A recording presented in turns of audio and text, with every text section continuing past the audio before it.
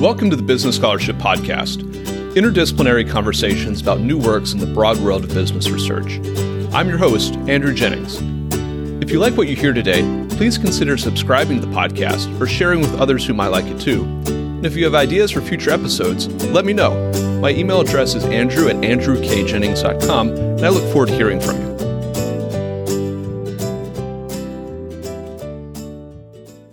Our guest today is Roberta Carmel, professor of law at Brooklyn Law School. This is the second half of a two-part interview on her career as a securities scholar, teacher, regulator, and practitioner. If you haven't gotten a chance to listen to the first episode yet, now might be a good time to pause this one and check out the first part. We'll be here when you're ready. Roberta, welcome back to the Business Scholarship Podcast. Thank you. Roberta, in our last conversation, we talked about your early career as a securities enforcer, as a private practitioner, and then ultimately as a member of the SEC yourself. And at the very end of our conversation, we talked about your transition from practice and public service to academia as a full-time professor for about 36 years now. During that time, how have you decided what topics are important that you want to write about, and for whom do you write? Almost immediately after I stepped down from the commission, I was asked by the New York Law Journal to write a column on securities regulation, which was published every other month for many years. So a lot of the topics I chose were topics that I thought would be of interest to readers of the New York Law Journal, that is, practicing lawyers, especially in the New York area. And a lot of it was what the SEC was doing in terms of new rulemaking or enforcement cases. Also, at that time, I went on the board of the New York Stock Exchange, or shortly after that, I went on the board of the New York Stock Exchange. So there were some issues that came up in that context that I also wrote about. And many of those columns were on topics that I then took and made into full-blown law review articles. It was an idea that I felt, all right, I think I want to elaborate on this. It's something important that is going on at the SEC or in the securities markets or in the law. And so a lot of these topics were focused on real-world developments. I would say my audience, to some extent, was the SEC, securities lawyers, obviously also securities academics, but I never was someone who wrote very theoretical articles. I think my articles were more grounded in interesting developments of the day. Shortly after you left the SEC, you wrote a book called Regulation by Prosecution, the Securities and Exchange Commission versus Corporate America. Could you talk about some of the ideas that motivated you to write that book, some of the ideas that come from the book, and to what extent have the SEC or other regulators heeded the recommendations of that book, and in what ways has it maybe not panned out as you had called for at the time? I wrote that book after I was no longer a SEC commissioner. On the other hand, many of the themes came out of the speeches that I made when I was a commissioner and the topics that I focused on as a commissioner because of SEC ethics rules, which were very strict. I was really not able to practice securities law for a couple of years, and that was what I did. So partly I wrote that book because I needed to have something to occupy myself with when I could not practice securities law. And also, I was interviewed by the Wall Street Journal, I think, after I was stepping down, or maybe right as I was stepping down. And I was asked, so what are you going to do next? And very flippantly, I said, I think I'll write a book. And then various people came into me and said, are you really going to write a book? We would be interested in supporting that effort, etc. I think the general theme of the book was something that I harped on as a commissioner, which is that I believe that regulation was a better way, or rulemaking was a better way for administrative agencies to proceed with new ideas rather than enforcement cases. That's why it was called Regulation by Prosecution. I was critical of the way in which new law was made in enforcement cases.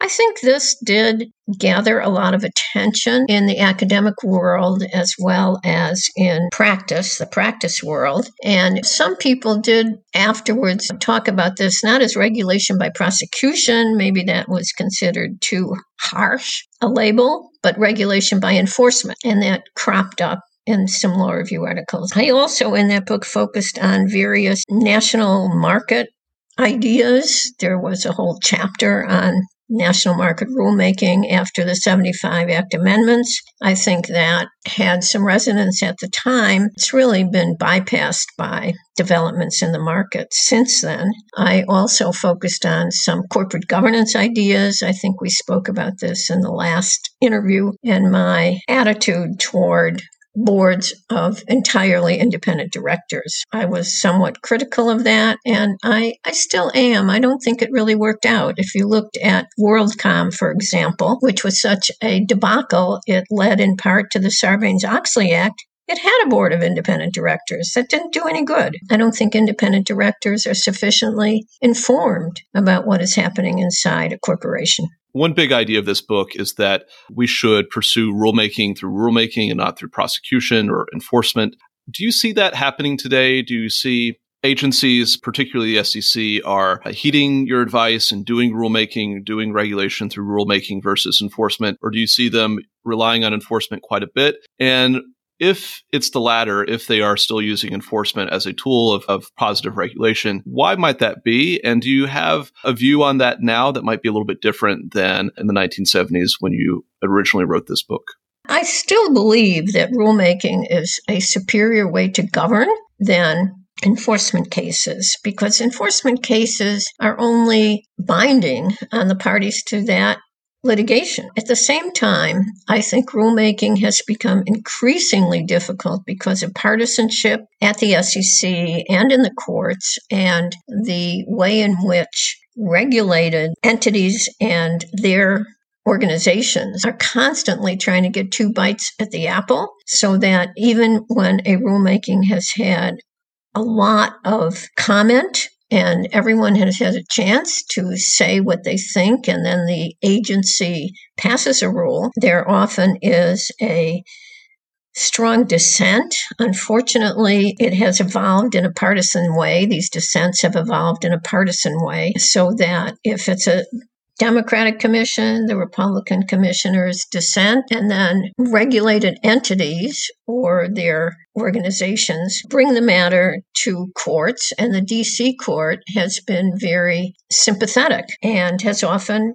vacated the rule. I think this is a very poor way for policy to proceed, for regulation to proceed. I actually recently wrote a law review article about that was published in the Administrative Law Review. I think it has a title something like Little Power Struggles Everywhere, and that's what's been going on.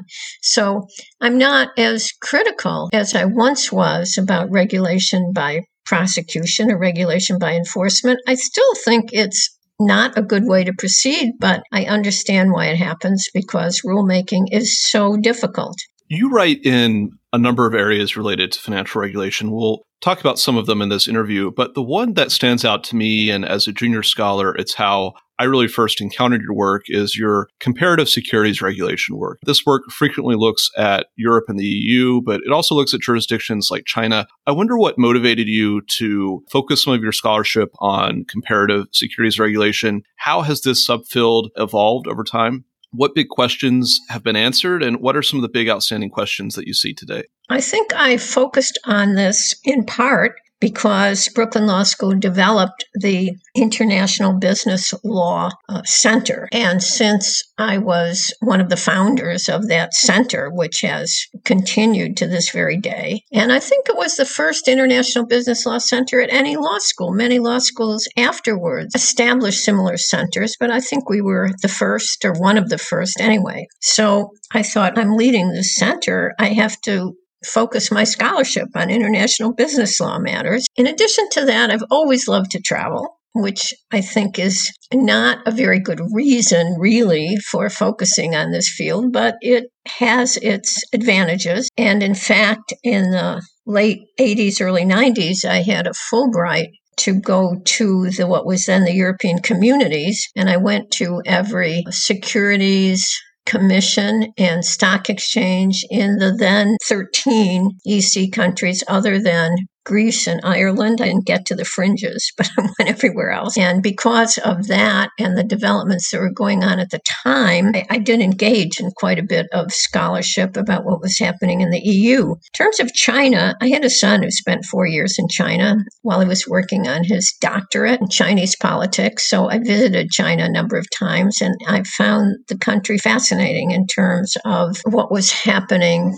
economically and politically and socially, and in terms of their then very nascent stock market. But I also, in my travels, went to other countries, and whenever I traveled somewhere, I was interested in what was going on in their securities markets. Because I was on the board of the stock exchange from 1983 to 89, I ended up going to a lot of the meetings of the International Organization of Securities Commissions and also the International Organization of Stock Exchanges when they had their meetings. So this sparked my interest in all of these topics, and I was fortunate to be invited also to teach abroad. So I taught in the Brooklyn Law School programs in Italy and China, but I also taught in programs of other schools in other places. Paris was a great summer program that I was able to teach in. I say it's kind of mixed interest in travel, but I also think I've always been an internationalist. One of my partners at one of the law firms once said that to me, "Roberta, you are a real internationalist." I said, "Yes, I am. I always have been." In your travels and in your conversations with regulators and stock exchanges around the world, what big differences did you find between the American approach to securities and market regulation and those of other countries? Are they converging, or would you expect that they would converge? There has been some convergence, but the U.S. has always been more hands-on in terms of regulation. I can remember a long time ago going to a dinner with international bankers, not lawyers, but international bankers, European, and they were at the time very critical of the SEC, which was then implementing the national market system and also bringing a lot of enforcement cases. And yet, after all this criticism that I had to sit and listen to, one of the bankers said to me, "Oh, yeah, the U.S. is the only jurisdiction where everybody plays with their cards above the table." So I would say that's a good way to distinguish U.S. regulation from regulation elsewhere. During part of your time as a practicing lawyer, after you were an SEC commissioner, and part of your time as a full-time law professor, you had the opportunity, as you mentioned, to serve on the board of the New York Stock Exchange before it became a subsidiary of a multinational for-profit entity. Could you talk a little bit about how that experience came about and what serving on the board was like? And then more specifically, how did that shape some of your views about self-regulatory organizations and your views and your scholarship in that area? At that time, the stock exchange had a constituency board, and then half the board had to be composed of public members, but this really meant persons who were not in the securities business. So these public members were a mix of CEOs of listed companies and then former government officials like myself. And so I was chosen as a public member. I think this was based on my performance as an SEC commissioner, because I was sympathetic to the role of the stock exchange in market making and in self-regulation. And I was long a believer in self-regulation. And I think this was something that was very important in developing corporate governance principles. Many of the corporate governance ideas that are now in the Securities Exchange Act of 1934 originated in the listing rules of the New York Stock Exchange many years ago. So when I served on the board, the stock exchange was still an important public institution, and it continued to be for a number of years. But now it's just a computer in the sky, not really that important as a self-regulatory organization or in making markets the way it used to make markets. You've written extensively about SROs, and now you allude to maybe the decline of the New York Stock Exchange as an institution, at least, or as an SRO. I wonder what you see as some of the critical issues in the SRO space today or over the next decade, and how that's changed from the beginning of your academic career to today. I think self-regulation is now primarily in-house. In other words, it really is the compliance function of the banks and other big companies. And that's where self-regulation takes place. I think something is lost when instead of self-regulation, we have government regulation, command and control rules of almost everything. It's true that NASD regulation is still theoretically a self-regulatory organization, but it is very changed from the way in which self-regulation used to work. I think that's a little sad, but I understand why it happened. In addition to serving on the New York Stock Exchange board, you've had the unique experience of also serving as a public company director, a unique experience for academics, at least. As corporate academics, we often might write about boards of directors and senior management and their decision making. Ours is ultimately usually going to be an outsider view. We might have a stylized view of decision-making processes. We might have some data to inform our research, but very rarely are we going to have an actual experience of having a seat at the table. You have had that experience. I wondered if you could talk about that a little bit and how it's shaped your insights as a scholar. I think it has shaped my insights as a scholar in terms of my views on corporate governance. I have written extensively about corporate governance. I think to an even greater extent, it probably shaped my teaching because for many years now, I have taught corporation law. And I find that often when we get to some topic, I stop and say to the students, yes, this is what the law says, but now let me tell you what goes on inside a boardroom. It's a little bit different. And I think the students like that. I'm opposed to having classes that are based on war stories, but I do feel sometimes that the students deserve to be told what is happening in the real world as opposed to what is in the cases or the law books or even the judges' opinions. I think that life is more complicated than one would think by just reading cases about the law. You've given your students the benefit of sometimes hearing about what actually happens in the real world, what happens in the room when you're there. Is there any advice you would give for academics who are listening to this conversation about what really happens or ways to think about what really happens versus maybe a more stylized version or what's in the law books or what might be reflected in a data set or something like that? Any advice there? It's difficult, but I think you just have to approach the law with a big capital L with a little bit of skepticism to the extent it describes what is going on in a boardroom. And also, I sometimes tell students this too about cases. You know, there's one set of facts that's in the case. Then there's another set of facts that is what really happened, some of which overlaps with the facts in a case, but there are always background facts that never get into the case. So I think that lawyers have to and law professors have to have a little bit of skepticism about that. I remember when I was a law student and I wrote a moot court brief and I sent it to my father, who was a lawyer, and hoping for his approval. And he said, oh, well, this was a very easy job. You were given the facts. The hard part in practicing law is to ascertain what the facts are. And having started out as an enforcement attorney developing the facts for cases, I really appreciate that view because I found that to be true when I was developing enforcement cases. As a senior scholar, I wondered if there are any folks in the academy who are more mid-career scholars or junior scholars who you've admired as they've come up. Who might those people be and what has drawn you to them and their work?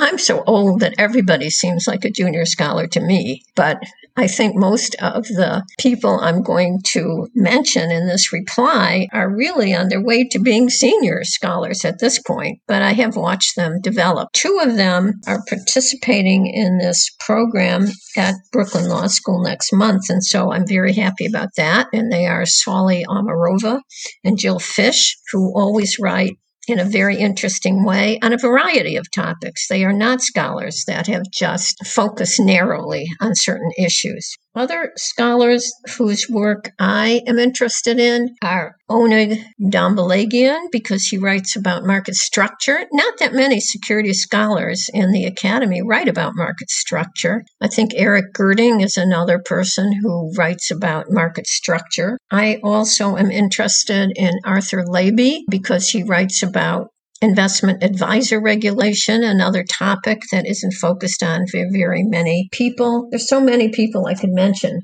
I'm sure I'm insulting everyone I know by not mentioning them because I'm very interested in a lot of different scholars, but I am particularly interested in those who don't just write about the usual topics like corporate governance, insider trading. These are popular because they are important, but they're also not necessarily where I think cutting edge developments are going on.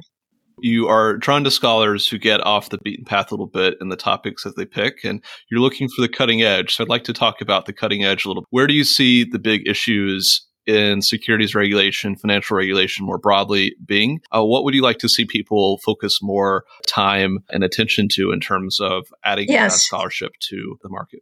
I think in a broad sense, the most important issues today are the way in which the private markets have diverged from the public markets. And this comes up in a number of different areas that I think are important. One is, and I should say Don Langevord has written about this, and I would encourage more writing on this topic. It's happened with regard to public offerings. The SEC has really gone along with and encouraged the development of private markets as opposed to public offerings. And I think the latest iteration of this are the SPACs, which to me are dangerous development. I always thought this kind of an offering was viewed with great suspicion. And when it happened in the penny stock era, it was basically outlawed. But now it seems like every other person who has any kind of a reputation, either on Wall Street or in sports or elsewhere, is floating a SPAC. I don't think this is a good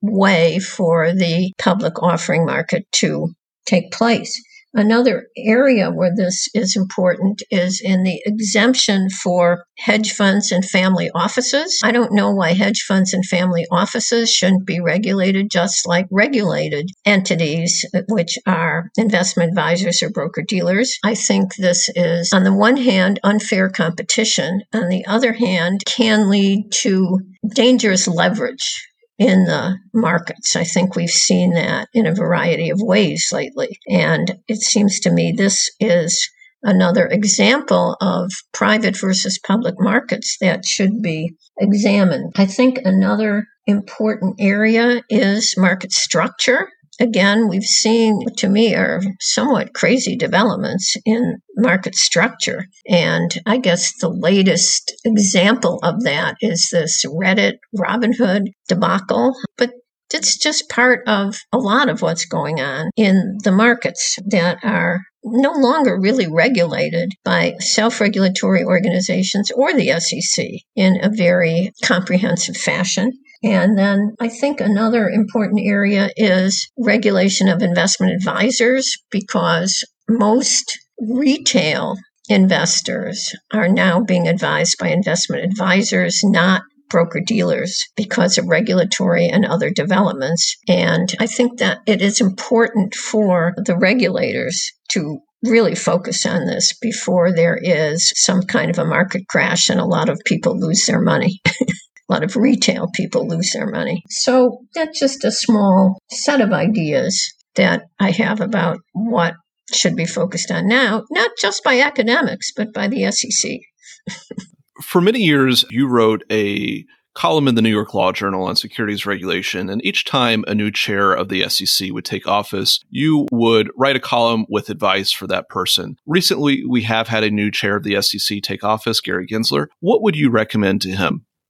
I think I would recommend exactly what I said to you in response to your question about what academics should be writing about now, and that is to focus on the divergence between the public and private markets. I think that should be reconciled, should be closed up, either by changing securities regulation or by changing the exemptions that has allowed so many professionals to avoid securities regulation. A lot of this has to do with the difference between Section 11 liability and Section 10b-5 liability. I would also advise him to focus on market structure, because I think the markets are wild right now and they should be better regulated. The public market should be better regulated. This is another example of a divergence between regulated and unregulated markets. And I think he should focus on the regulation of investment advisors, because this is where retail investors are really interfacing with the markets today. And I think that is going to continue.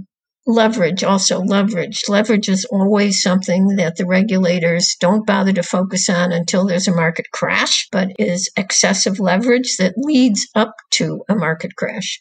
While we're on the topic of advice, and this question is maybe somewhat self-regarding, so please excuse me for that, but as a junior scholar myself, I would be curious to hear what advice you have for me setting off writing in the corporate and securities regulation area. And I believe we have a few junior scholars who listen to this podcast as well who are starting off in their careers. So what advice do you have for us? I think that you should write about topics that you feel passionate about, not necessarily the topics that everybody else is writing about. Sometimes you just want to be invited to conferences, so you tend to focus on what are the popular topics of the day. But I think in terms of getting good coverage and getting good placements, if you write articles on topics that you really care about, you're more likely to be successful. I also think you should write about topics that students are concerned about. They are the focus of academic life, the students. So I think you have to take a cue a little bit from your students. I can remember a couple of years ago when crowdfunding first came in, I was kind of critical of this. And the students in my securities class kind of pushed back at me and said, Professor Carmel, you're such an old fogey. You don't know what's really going on in the markets. And then I thought, all right, I have to think about this because my students have a very different view of what's happening than I do. With students at the center of the academy, let's talk about them a little bit. So you alluded to some of the real world discussions that you try to incorporate in your classes, but I wondered if you could talk more broadly about how the diverse experiences that you've had, the scholarship that you've done, how that has shaped you as a teacher and as a mentor for students. I think of myself as an old-fashioned teacher in the sense that I believe that the purpose of law school is to prepare law students for the profession. Probably a majority of them will go into law firms. Many will go into government. Many will go in-house at various places, but they are being prepared to enter the legal profession. And I have always tried to make my classes cognizant of that. Sometimes when I've taught securities regulation to 2Ls and they've had summer jobs and then they come back in the fall, so they're still students. Some of them will say to me, Professor Carmel, I used your notes all summer. It was so helpful. I say, great. That I consider a successful class, that I gave you information that you could use in your job over the summer so that you will get an offer to go to that law firm. That's always been my idea of how I wanted to interact with students as a professor to prepare them for the profession and also to be ethical lawyers. Sometimes a topic will come up in class and I'll be a little shocked by some of the student responses. And I'll say, look, I don't want any of you to get into trouble when you are practicing law. You have to hold the line into being ethical lawyers as well as clever and smart lawyers.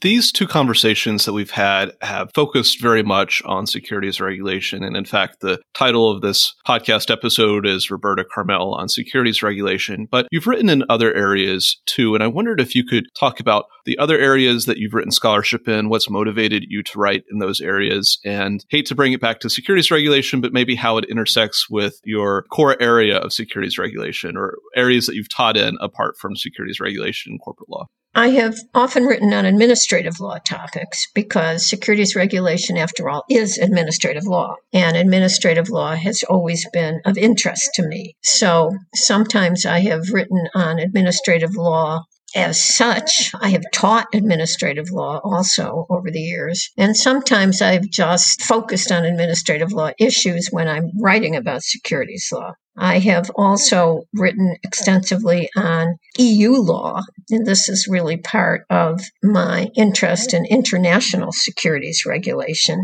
But I think some of my writing has gone beyond the capital markets in terms of EU law. And I also taught EU law for several years after my Fulbright. I found that very interesting. The only part I had trouble with was what they call competition law and we call antitrust law, because it's quite different in the US and the EU. And I used to try and get a solicitor in to give at least one lecture in that space so that I wouldn't be giving students erroneous information. I've also taught on regulation of the legal profession, which has been a topic of great interest to me. It started out because of my objections to the bringing of disciplinary cases against attorneys by the SEC, but my interests have been much broader than that. And I've been particularly interested in the way in which the regulation of the legal profession has diverged from the way in which we regulate lawyers in the U.S. and the way in which lawyers and law firms are regulated in the EU, Australia, and elsewhere. So I've written on that. In your career, from your earliest stages as an SEC enforcement lawyer, private practice, SEC commissioner, board service, you have been a pioneer as one of the first women, if not the first woman, in the room. What did that mean for you? What challenges did you face as being a first or a near first? What impact did that have for women in those organizations? And what impact do you hope it's had for women to follow after in either the legal profession or the securities industry or corporate America? I hope I've been an inspiration to them as a pioneer. I hope I always did a good job so that more women would be appointed to the position I had afterwards. I also have always advised younger women, lead a full life. Lead a full life. Don't just be a lawyer or a law professor. Don't wait to become a partner. Don't wait to get tenure as a professor to round out your personal life, because I've always believed in that. We haven't touched on this either, but I have 4 children and 10 grandchildren. So that's been a very important part of my life, mixed in with everything else. And I think younger women need to take that into account in today's world, which is so much more competitive and so much more of a rat race, really, than it was when I entered the legal profession. Are there any key takeaways from this conversation or from our previous conversation that you'd like listeners to have? I think an answer that I would like to give is, summing some of this up, is that from the day I started law school, I have really loved the law. Love studying the law, focusing on the law. When I was in practice, I really enjoyed being a practicing lawyer. When I was in the government, I enjoyed being a government lawyer. And I have certainly enjoyed all the many years that I have been an academic and taught law. And Brooklyn Law School has been a very happy home for me because, among other things, it allowed me to not only be a teacher and an academic scholar, but to participate in other activities outside of the law school. And I don't think that all law schools would have been that tolerant of my varied interests, but I think it has benefited the school too. So I would say I've been a very lucky person. I've had a wonderful career as a lawyer, and I would certainly encourage younger people to go into the law. I think it is the last generalist field in many ways, and it's probably why lawyers have so much influence in our society, because they are generalists and they worry about social issues, legal issues, political issues, economic issues. It's a window onto what's happening in the world. Our guest today has been Roberta Carmel, professor of law at Brooklyn Law School. This was the second half of a 2-part interview on her career as a securities scholar, teacher, regulator, and practitioner. Roberta, thank you for joining the Business Scholarship Podcast. Thank you for asking me all these interesting questions. It's made me think about my life, and that's a good thing. My pleasure.